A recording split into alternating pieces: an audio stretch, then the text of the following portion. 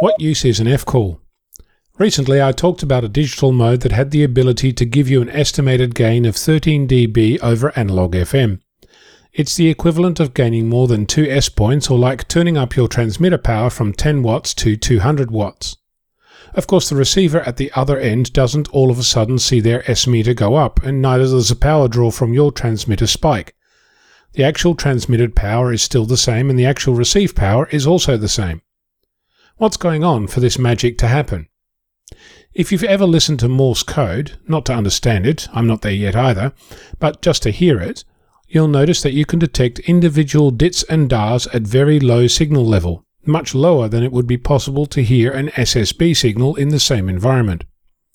The reason that happens is because your ear only needs to detect the presence or absence of a tone. Once you can hear the tone, you can work out how long each tone is, and then your brain can decode a dit or a dar. Do that enough and you can decode a letter, then a word, and then a sentence. So under Morse conditions, there are two basic variables, a tone or not, and the length of that tone. If you had a great filter, you could make it possible to filter out all but the wanted signal, making it possible to hear even weaker signals. What we're really talking about here is something called a signal-to-noise ratio. That is, the difference between the background noise coming from the atmosphere, the neighbors, and the radio itself, and the signal, or the Morse code you're trying to detect. The simpler the signal, the easier it is to hear. Of course, there are limitations. You can only key so fast, your radio can only key on and off so fast, etc. What if you could key your radio differently? What if you used multiple tones? Could you get the same effect?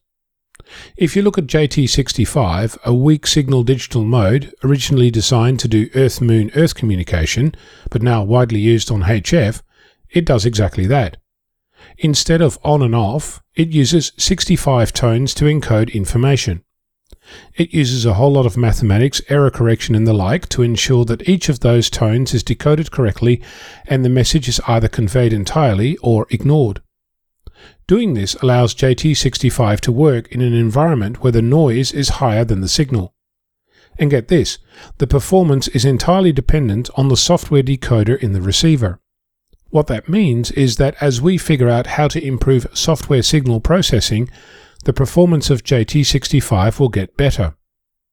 The rabbit hole goes deep when you start digging, and I can assure you, this just scratches the surface. I'm Onno, Victor Kilo 6, Foxtrot Lima Alpha Bravo.